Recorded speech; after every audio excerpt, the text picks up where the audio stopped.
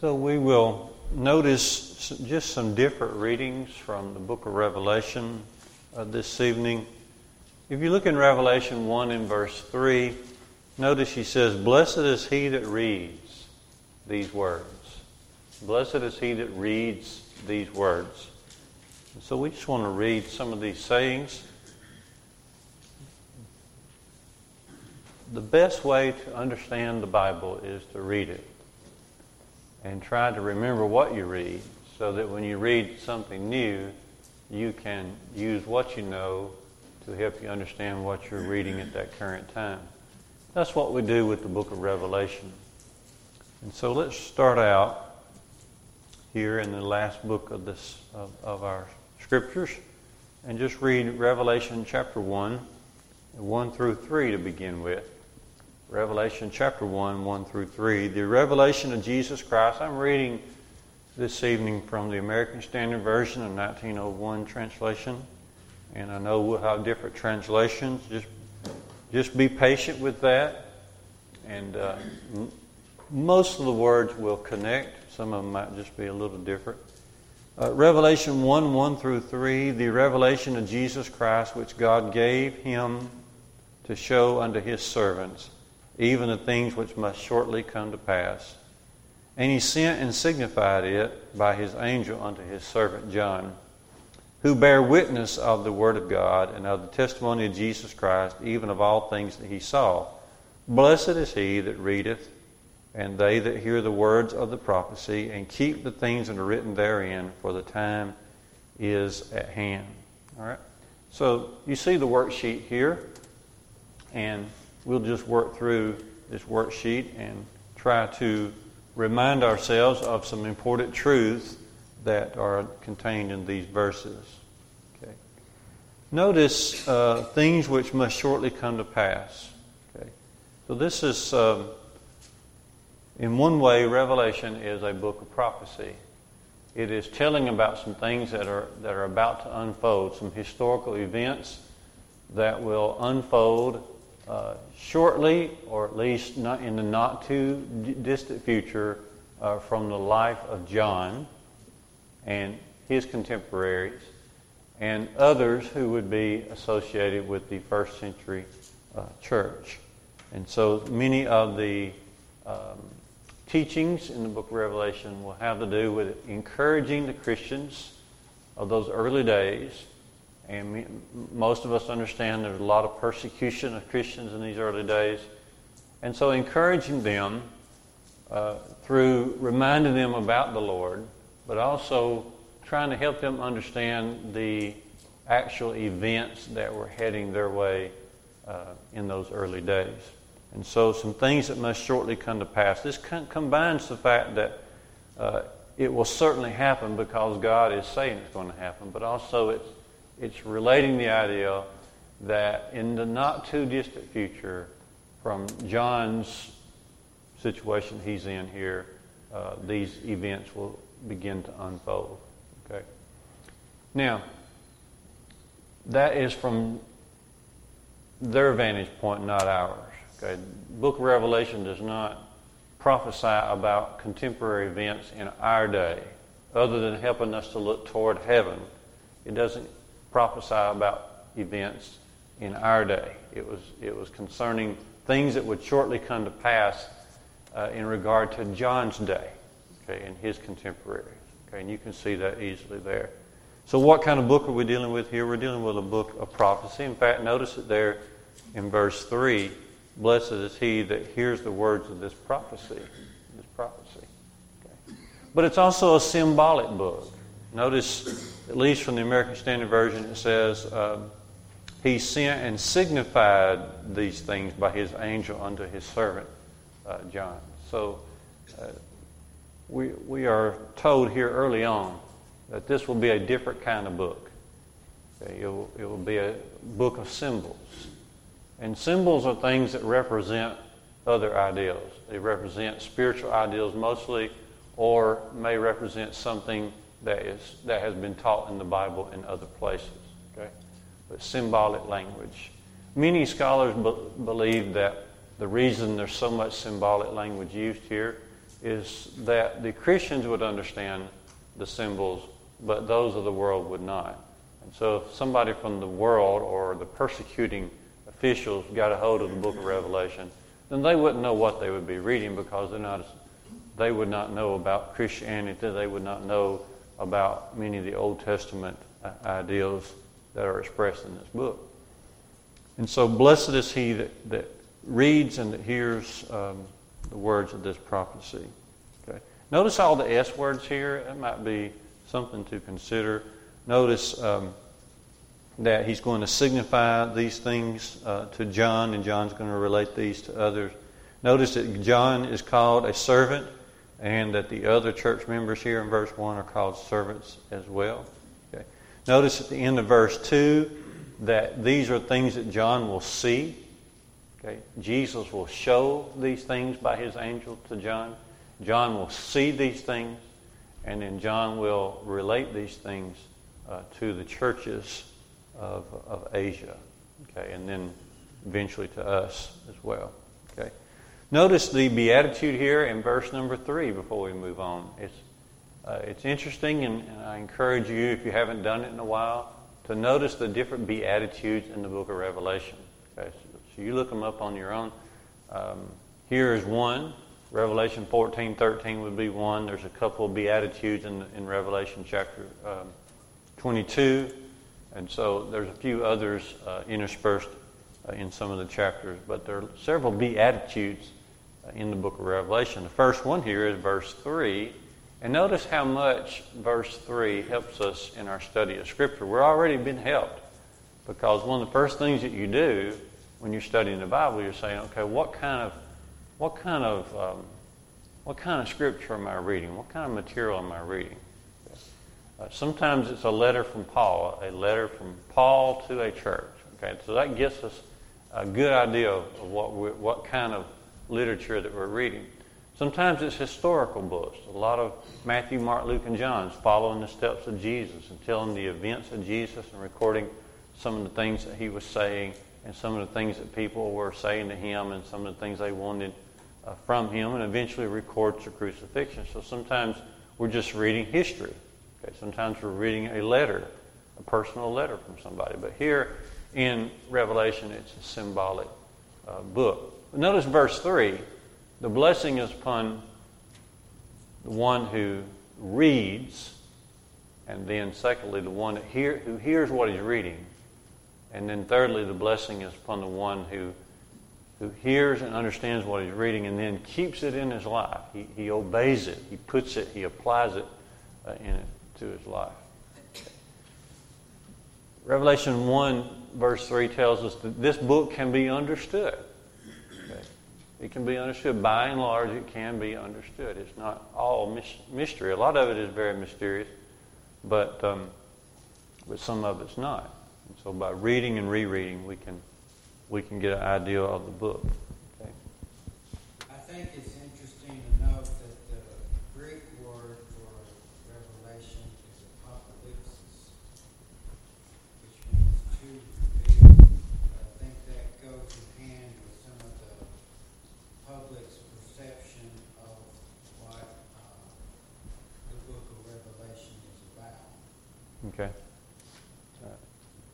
So how do you say that word? Apocalypsis. Apocalyptic. It's just not a word I use. But I know what you mean. And that's what the word revelation means. Symbolic language. Right. So. If it wasn't disguised, then it was a book of treason against Rome. Okay. And the emperor. So Mike is saying that if it had not been disguised, it could have been looked upon as a treason type act. Okay. All right, so moving now, let's read Revelation 1, verses 4 and 5 together. Revelation 1, 4 and 5. John, to the 7 churches that are in Asia, grace to you and peace from him who is and who was and who is to come, and from the 7 spirits that are before his throne, and from Jesus Christ, who is the faithful witness, the firstborn of the dead, and the ruler of the kings of the earth, unto him that loved us and loosed us what this one says? Maybe washed us from our sins by His blood. Okay, that's far enough on that one. Let's notice a couple of these phrases here. This is, the first section here was about the type of book this is. The second part of this is about the Godhead. The Godhead. So notice how the Father is described. The one who is, and who was, and who is to come. Right? So what is that saying about God the Father? Who is, and who was, and who is to come? What's that saying about God the Father? He always is, and always has been, and He just is eternal. A couple passages, Isaiah 57:15. God, the one that's lifted up, He inhabits eternity. He inhabits eternity. Isaiah 57:15. Also, you might want to write down Romans 16:26, where Paul mentions the eternal God. The eternal God. And so God the Father there is mentioned in the first part of John's writings. And then notice that the Holy Spirit is mentioned next. It says the 7 spirits before the throne. The 7 spirits before the throne. That's just a way of saying the Holy Spirit. Okay. You might ask, well, why didn't He just say Holy Spirit instead of saying 7 spirits? Well, there's got to be a reason for it. The number 7, as you've often heard, often carries the idea of complete with it. Absolutely complete, perfectly complete. The Spirit's role in bringing salvation was mainly to reveal truth. 2 Peter chapter 1, 20 and 21 speaks about how the holy men of God spake as they were moved or carried along by the Holy Spirit. Okay. So the Spirit in revealing truth to people and then also being with them as they write Scripture, He has done this in the most complete and perfect way. You could not have done a better job at all in heaven or earth than what the Spirit did with the holy men who have brought us the Bible. Okay. So the 7 spirits before the throne is just a way of referring to the Holy Spirit. You'll run into this phrase, 7 spirits, again. Chapter 3, verse 1. Revelation 3, verse 1, Revelation 4 and verse 5, and also Revelation 5 and verse 6 mentions the Holy Spirit as the 7 spirits before the throne. Okay. And then Jesus is mentioned here in verses 4 and 5 as the faithful witness, 3 ways. Jesus is mentioned as the faithful witness, the firstborn from the dead, and the ruler of the kings of the earth. That's a great way of summing up Jesus Christ, isn't it? He's the faithful witness. Jesus was faithful in His life on earth. He lived a perfect life. 1 Peter 2:22, of course, says He did no sin. Neither was guile found in His mouth. He was perfect in His living. Okay. He was also perfect in His teaching. All right. He was faithful in His teaching. And we studied a few Wednesday nights ago the chapter of John 14, where Jesus said in John 14:6, I am the way, the truth, the life. No man comes unto the Father except through me. So He's faithful in living, faithful in teaching, also faithful in death. Jesus did not stop until He finished what He came to do, which was, in one way, to die for our sins. And so He was faithful in death. Under some of the most severe trials we've ever seen a man go through, the crucifixion, Jesus remained faithful. And He carried the sins of the world. So He suffered physically, He suffered emotionally, He suffered in ways we cannot even understand, but He was faithful in that. So He's the faithful witness, but also He's the firstborn from the dead. That is His resurrection. Now be turning your Bibles over to Romans 6 for just a second.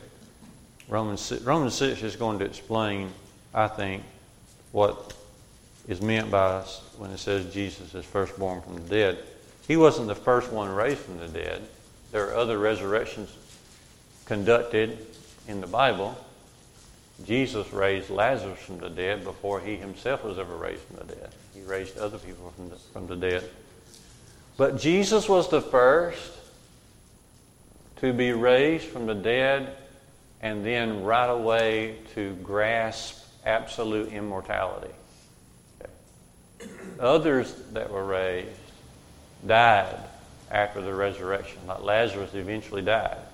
But notice what it said in Romans 6 and verse number 8 and 9, Romans 6, 8 and 9. But if we died with Christ, we believe that we shall also live with him, knowing that Christ, being raised from the dead, dieth no more. Death has no more dominion over him. See, when Jesus was raised from the dead, he didn't die anymore. Death has no more dominion over him. Notice back in Revelation chapter 1, 17 and 18, how that Jesus tells John, I am the living one. I was dead, but now I am alive forevermore. See that? And so Jesus is the firstborn from the dead in that he was raised from the dead to right away be able to grasp absolute immortality. And of course, his resurrection accomplished so many things in our behalf. So he overcame death so that we could also overcome death through him. And then he's the ruler of the kings of the earth. This would be very meaningful to these early Christians because they were suffering. Many of them were being persecuted. Many of them were being dragged away from their homes, from their jobs, from their families, from their cities by the Roman officials. And so for them to be reminded that Christ is still ruling, he's the ruler of the kings of the earth, this should bring some sort of perspective to them. It wouldn't be easy to have this perspective, but it was something that they needed to understand as well. Turn back with me to Ephesians chapter 1. Ephesians chapter 1, and notice the position of Christ after his resurrection. Ephesians 1.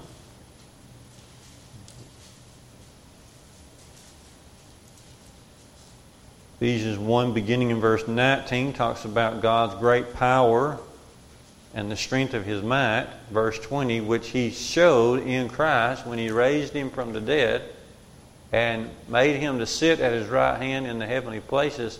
Notice verse 21 of Ephesians 1:21. Verse 21 of Ephesians 1.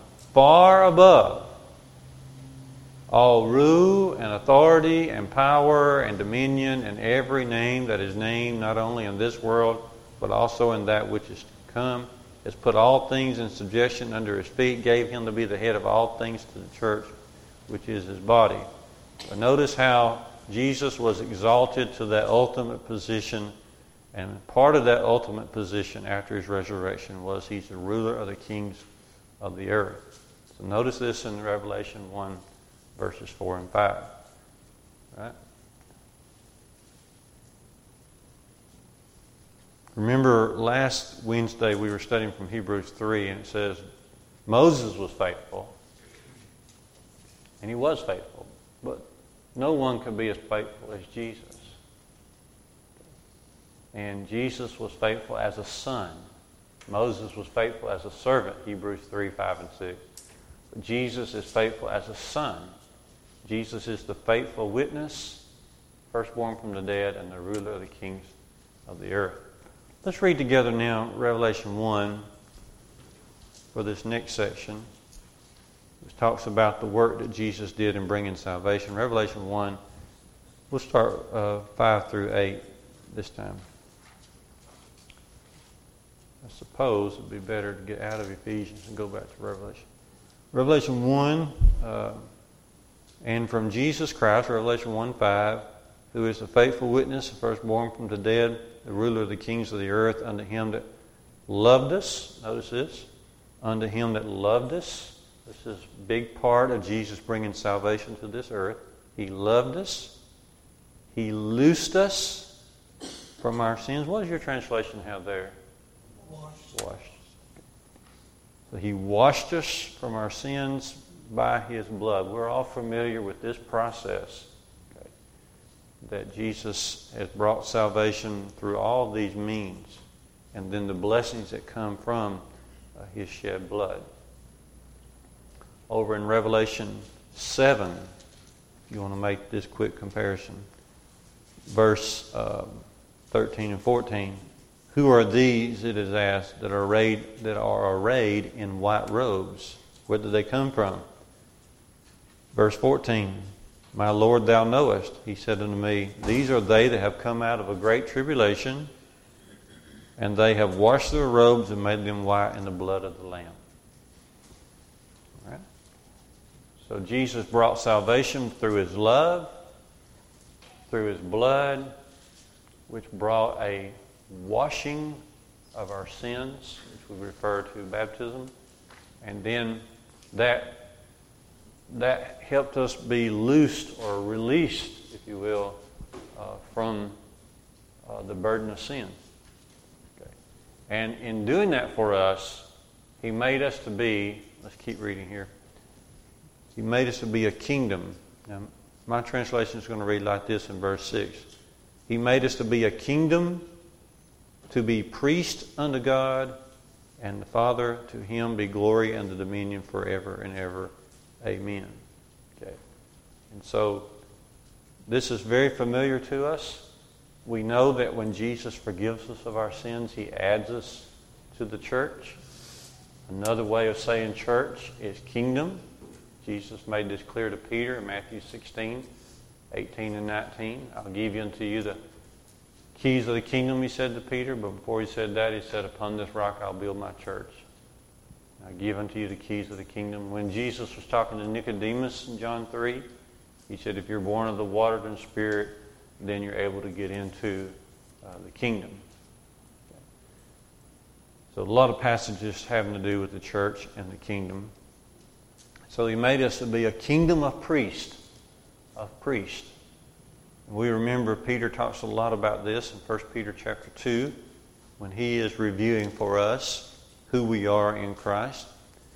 1 Peter 2 verse 5, you also as living stones are built up a spiritual house to be a holy priesthood, to offer up spiritual sacrifices acceptable to God through Jesus Christ. So notice 1 Peter 2 5, as God's people, we are a spiritual house, we are a holy priesthood, we offer up spiritual sacrifices. Spiritual sacrifices. Which puts us in contrast with the old way, the old law, where there were so many physical sacrifices that were displayed. Verse 9, 1 Peter 2, you are an elect race, a royal priesthood, a holy nation, a people for God's own possession, that you may show forth the excellencies of Him who called you out of darkness into His marvelous light. So notice the redemptive work, the salvation work that Jesus did for us, and this is being reviewed for us here in Revelation chapter 1. At the beginning of this book, it's obvious that God wants the readers to be clear about God. Who is God? Who is God the Father? He inhabits eternity. He's the one who is and who was and is to come. Who's Jesus Christ? He's the faithful witness, firstborn from the dead. He's the ruler. Okay. Who's the Holy Spirit? He's the one that has brought us the writings so that we'll be able to understand the great love of God. And then think about these verses through verse 8. Verse 8 simply mentions Jesus as the Alpha and Omega, the first and last. Isn't that right? So this is another phrase that's mentioned often in this book. Revelation 1 verse 8, Jesus says, I am the Alpha and Omega, saith the Lord God, who is and was and who is to come, the Almighty. The Almighty. That's the first and last letters of the Greek alphabet, Alpha and Omega. That's right. Alpha and Omega is the first and last letters of the Greek alphabet, which is clearly indicating that the Lord Himself is eternal. He is God. He has no beginning and no ending. He is past, present, and future all at the same time. All right, very good. Notice some personal things about John from verses 9 and 10. Where is John when he receives these visions? The island of Patmos. Okay, you see that there. The island of Patmos. Now, when you look at your Bible map, you look for Ephesus. You look at the missionary journeys of Paul probably on your Bible maps. Look for Ephesus. Come out into the sea. They say 50 or 70 miles, and you find Patmos there. And so in some, I was noticing in different Bibles today, some have Patmos located and some do not. But it's right in that area. Okay. So that's where John is. It's a place that was selected by the Roman officials for punishment. For punishment. Why is John there? Yeah, because of the Word of God. He has continued to do what he has always done. If we jump back to Acts chapter 5, you remember Peter and John doing their work in those early days. And we're so impressed by this example, Acts chapter 5, because they had already been detained by the Jewish officials. They had already been beaten a couple times. Notice, pick up with me in Acts 5, verse 40. Acts 5:40, and to him they agreed, and when they had called the apostles unto them, they beat them, charged them not to speak in the name of Jesus, and let them go. They therefore departed from the presence of the council, rejoicing that they had been counted worthy to suffer dishonor for the name. And every day, did they stop teaching? Every day in the temple and at home they ceased not to teach and preach Jesus as the Christ. Now, notice, this is several years later now. What is John doing? He's still doing it. He's still at it. It was unlawful when he was doing it. It was unlawful when he was doing it. Okay. God's law is more important.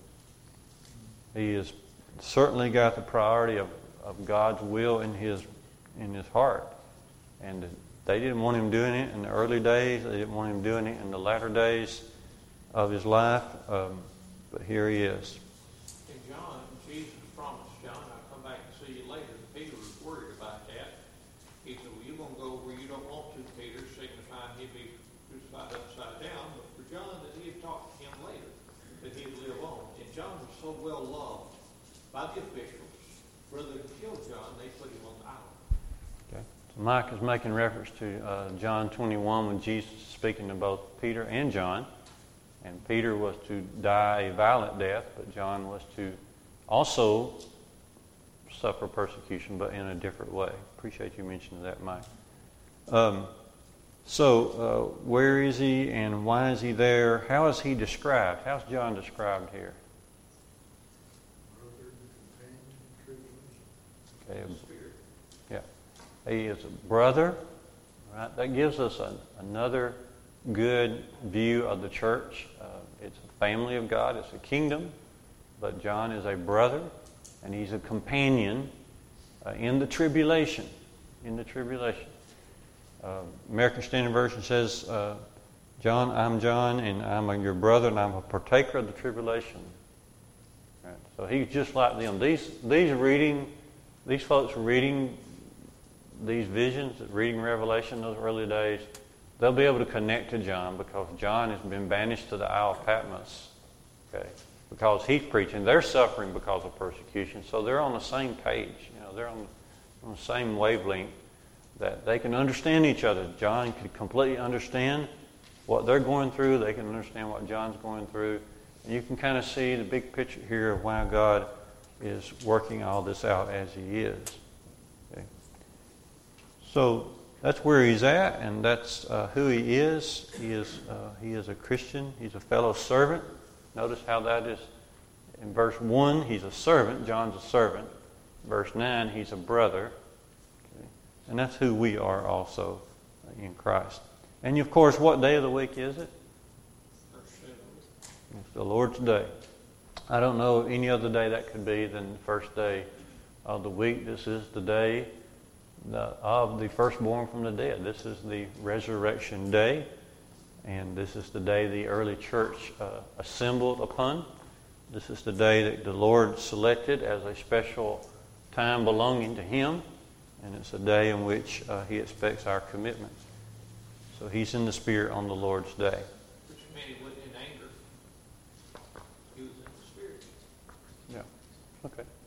No, I'm not sure what in the Spirit means here. Does it mean, is it John's Spirit or is it the Holy Spirit? I've taken it to be that He's in the Holy Spirit. In other words, He's in a place of, hey, I'm about to receive vision from God. I'm about to. God is preparing him to receive these visions here in just a second. All right. So, but before he does that, John's going to see a vision of Christ, a great vision of Christ, Revelation 1, beginning in verse 10, 11, and onward. Okay. So, notice with me, I'm going to read verses 10 through about verse 16. Revelation 1, 10 through 16. John says, I was in the Spirit on the Lord's day, and I heard behind me a great voice, as of a trumpet, saying, what you see, write in a book and send it to the 7 churches, Ephesus, Smyrna, Pergamos, Thyatira, Sardis, Philadelphia, and unto Laodicea. And I turned to see the voice that spake with me, and having turned, I saw 7 golden candlesticks, and in the midst of the candlesticks one like unto the Son of Man, clothed with a garment down to his feet, down to the foot, and girt about at the breast with a golden girdle. And his head and his hair were white as wool, white as snow, and his eyes were as a flame of fire, and his feet like unto fine brass, as if it had been refined in a furnace, and his voice as the voice of many waters. And he had in his right hand 7 stars, and out of his mouth proceeded a sharp 2-edged sword, and his countenance was as the sun that shineth in the strength. Okay. So, when Isaiah was being prepared by God to do his work, Isaiah 6, he was able to look upon the throne of God, vision of the throne of God. And this is kind of similar. John is being prepared to share what he's about to receive with people. And he is also seeing some visions of God and eventually visions of the throne of God. All right, so let's work through this. It says at the end of verse 10, behind me there was a great voice as of a trumpet. As of a trumpet. One of the key ideas in the book of Revelation is the idea of victory. When you hear trumpet, you automatically think victory, because they used trumpets in the Old Testament when God would lead Israel to victory or lead his people to victory, like Joshua chapter 6 and verse 20. And that is going to be displayed on Judgment Day as well. 1 Thessalonians 4:16 says, the Lord himself shall descend from heaven with a shout, and with the voice of the archangel, and with the trump of God, and the dead in Christ shall rise first. So the idea of a trump or trumpet always carries with the idea of victory. And again, those persecuted in these early days needed to be reminded that ultimate victory is in Jesus Christ. What you're seeing right now is not near the whole picture of what it is going to be. And so the glories that waited on them, the power that God would display, the power of the gospel is to be remembered again and again. Okay. So I heard, as it were, a trumpet.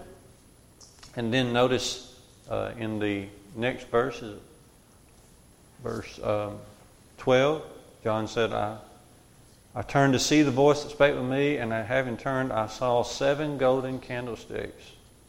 7 golden candlesticks. This refers to the 7 congregations of Asia.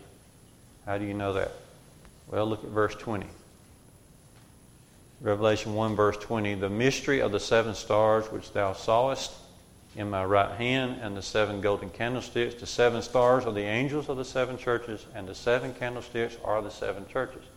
So I like it when they just tell us what this means. So the 7 congregations of Asia are also referred to as candlesticks, golden candlesticks.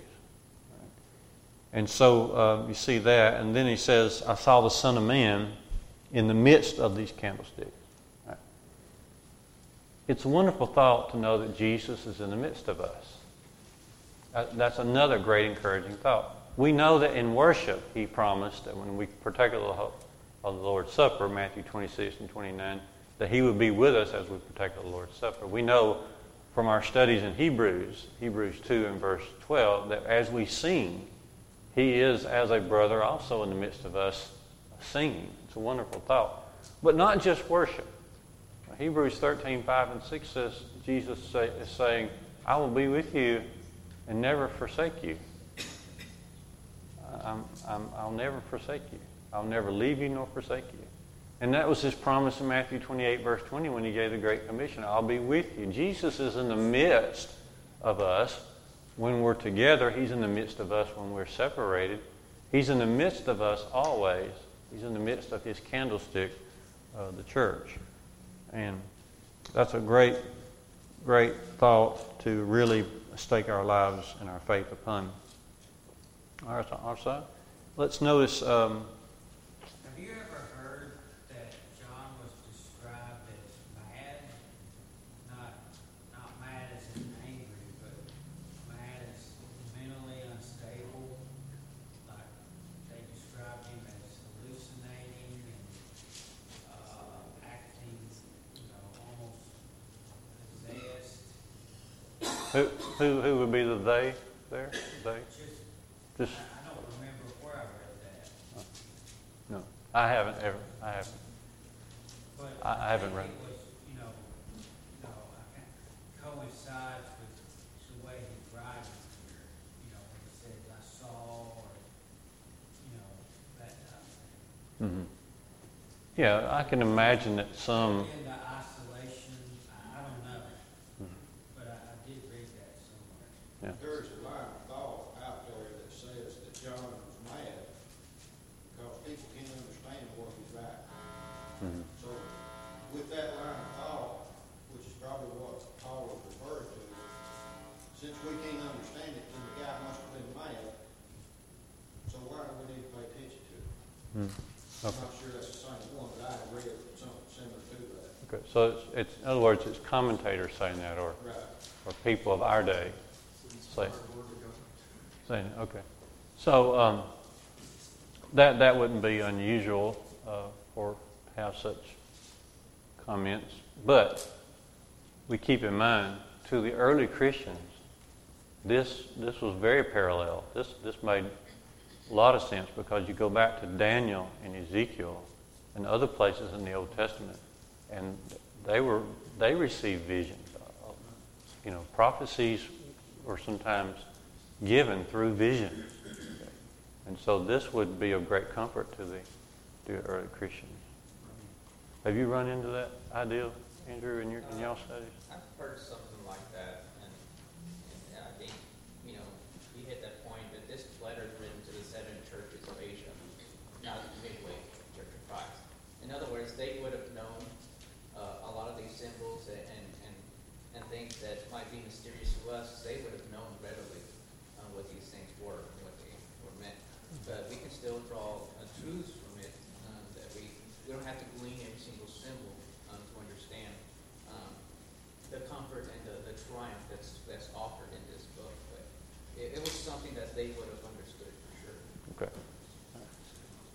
And notice here, it says the Son of Man is in the midst of the council. That again is something that if you're a Christian in those early days, Jesus referred to himself that way quite often. Matthew 8, verse 20, he said, the foxes have their holes, birds have their airs, but the Son of Man does not have a place to lay his head. Luke 19:10, Jesus said, what did he say? I am come to seek and save the lost. I just lost me there. But anyway, Son of Man is in there somewhere. Mark 2, verse 10, when Jesus healed the man that was brought down through the roof, he said, as he was about to heal him, he said, so that you will know that the Son of Man has power on earth to forgive sin, I say unto you, take up your bed and walk. So, Jesus was both Son of God and Son of Man. This is a very special phrase, Son of Man, because this really related their Lord to them. That's it. Son of Man came to seek and save the lost. Luke 19, verse 10. I knew it was somehow there. All right. So let's try to get through this vision, and then we'll close down here. It says, he's in the midst of the candlestick. He's clothed with a garment down to his foot with a golden girdle. This would remind the early Christians of the high priest, how they were dressed. If you go back to Exodus 28, verses 3 and 4 and 5, you see they were, the high priest was clothed, a lot of expensive clothing, shiny clothing. Okay, and so Jesus is the great high priest now, not because of his literal clothing, but this is just a symbol of the fact that he is now the high priest under this new covenant system. In fact, if you notice here, you begin this chapter, Jesus is going to show John the words of this prophecy. So he's a prophet. In verse 5, Jesus is seen as the ruler of the kings of the earth, so Jesus is a king. And then here, he's pictured as a priest, prophet, priest, and king. And those three ideals ran together for the early Christians. They looked at Jesus as being all three, prophet, priest, and king for them. So there it is, golden girdle in verse 14. His head and his hair is white as wool, white as snow. You might want to write down there Daniel 7, verse 9 on that. Daniel saw a vision of God in the same way. God's head is seen as white as snow. Okay, that might be a reference there. Like Andrew is saying, we don't have to figure out every phrase to understand the comfort and the victory that is here. Also notice his eyes were as flame of fire and his feet were like fine brass.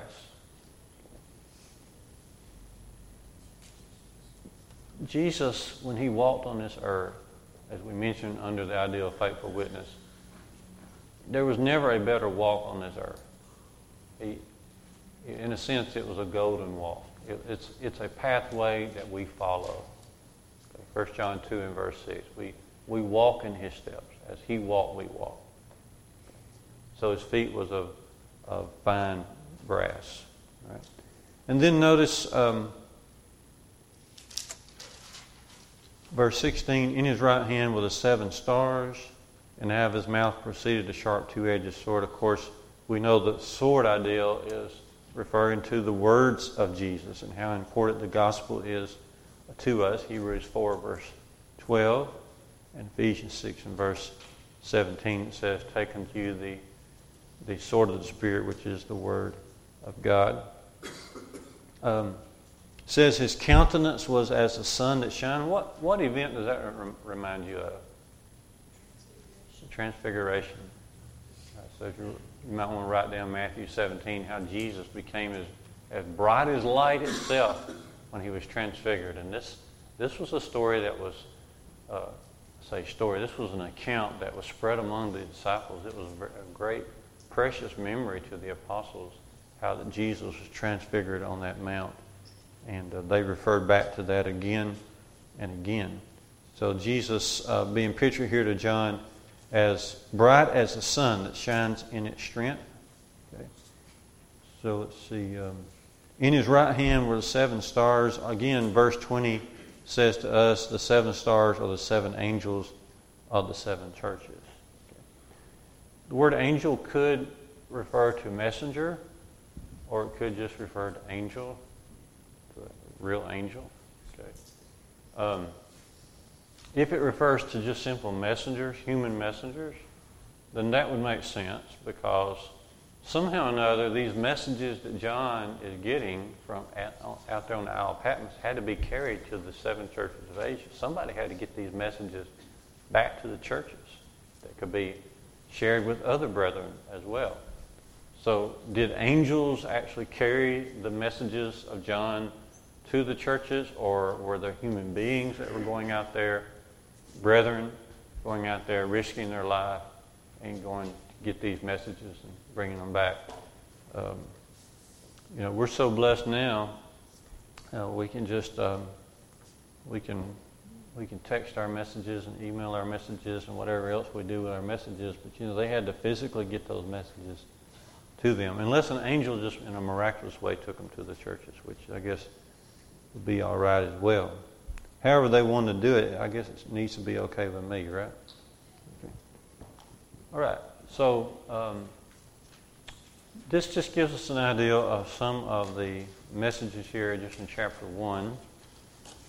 And I wanted to illustrate how that oftentimes just reading Revelation and thinking about how it relates to other parts of Scripture will bring out some of the messages that God intends for us today. It is a book of triumph. It is a book of encouragement. It's a great book of hope. What is being done with John here in chapter 1, this kind of sets the stage for everything else that John is going to hear from this point on. Okay, think about it. John is being told, we're about to give you these words of prophecy, and you're going to symbolize them, signify them to the rest of the brotherhood. And then he says, John, here is your God again. Here's God the Father, here's God the Son, here's God the Holy Spirit. Okay.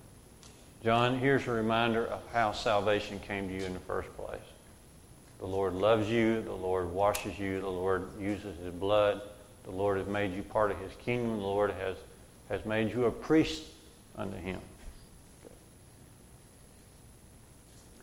And he says to John, John, here is, again, the Lord Christ in a marvelous vision. Marvelous vision.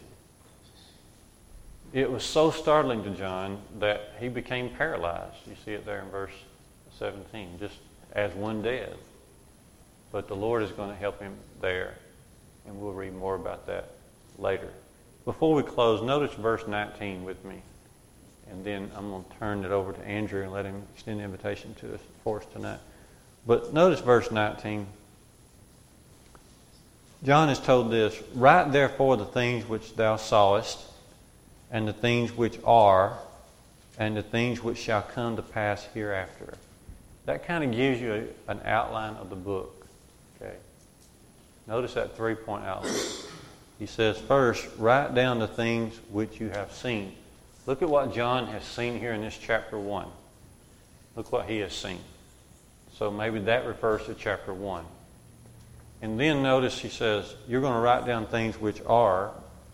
That could cover chapters 2 and 3 because those are the messages to the churches. That's the 7 churches, things which are. And then notice he says you're going to be writing down things which are going to come to pass hereafter. And that could cover the rest of the chapters 4 onward, about things which are to come. So just kind of a 3-point outline there in verse 19 concerning this book. But notice he says you're going to be writing down things which are concerning these 7 churches. Everything going on around the church in those days. In some people's eyes, that might be enough to excuse them from full service to Christ. I mean, we might even get in that mode of thinking. If we were back there and we were suffering persecution as they were, we would say, surely, Lord, you don't expect me to be out here and being a full-fledged member of the church, serving and going out in public and sharing the gospel and doing as the Lord has said. Surely at this time, but when you read Revelation chapters 2 and 3, you see that persecution was not used as an excuse for not being who they should be. Well, that sort of gives us a glance at chapter 1. Appreciate you working through this with me, and we'll be looking at some more readings off and on, just to give a good idea of what the book is all about.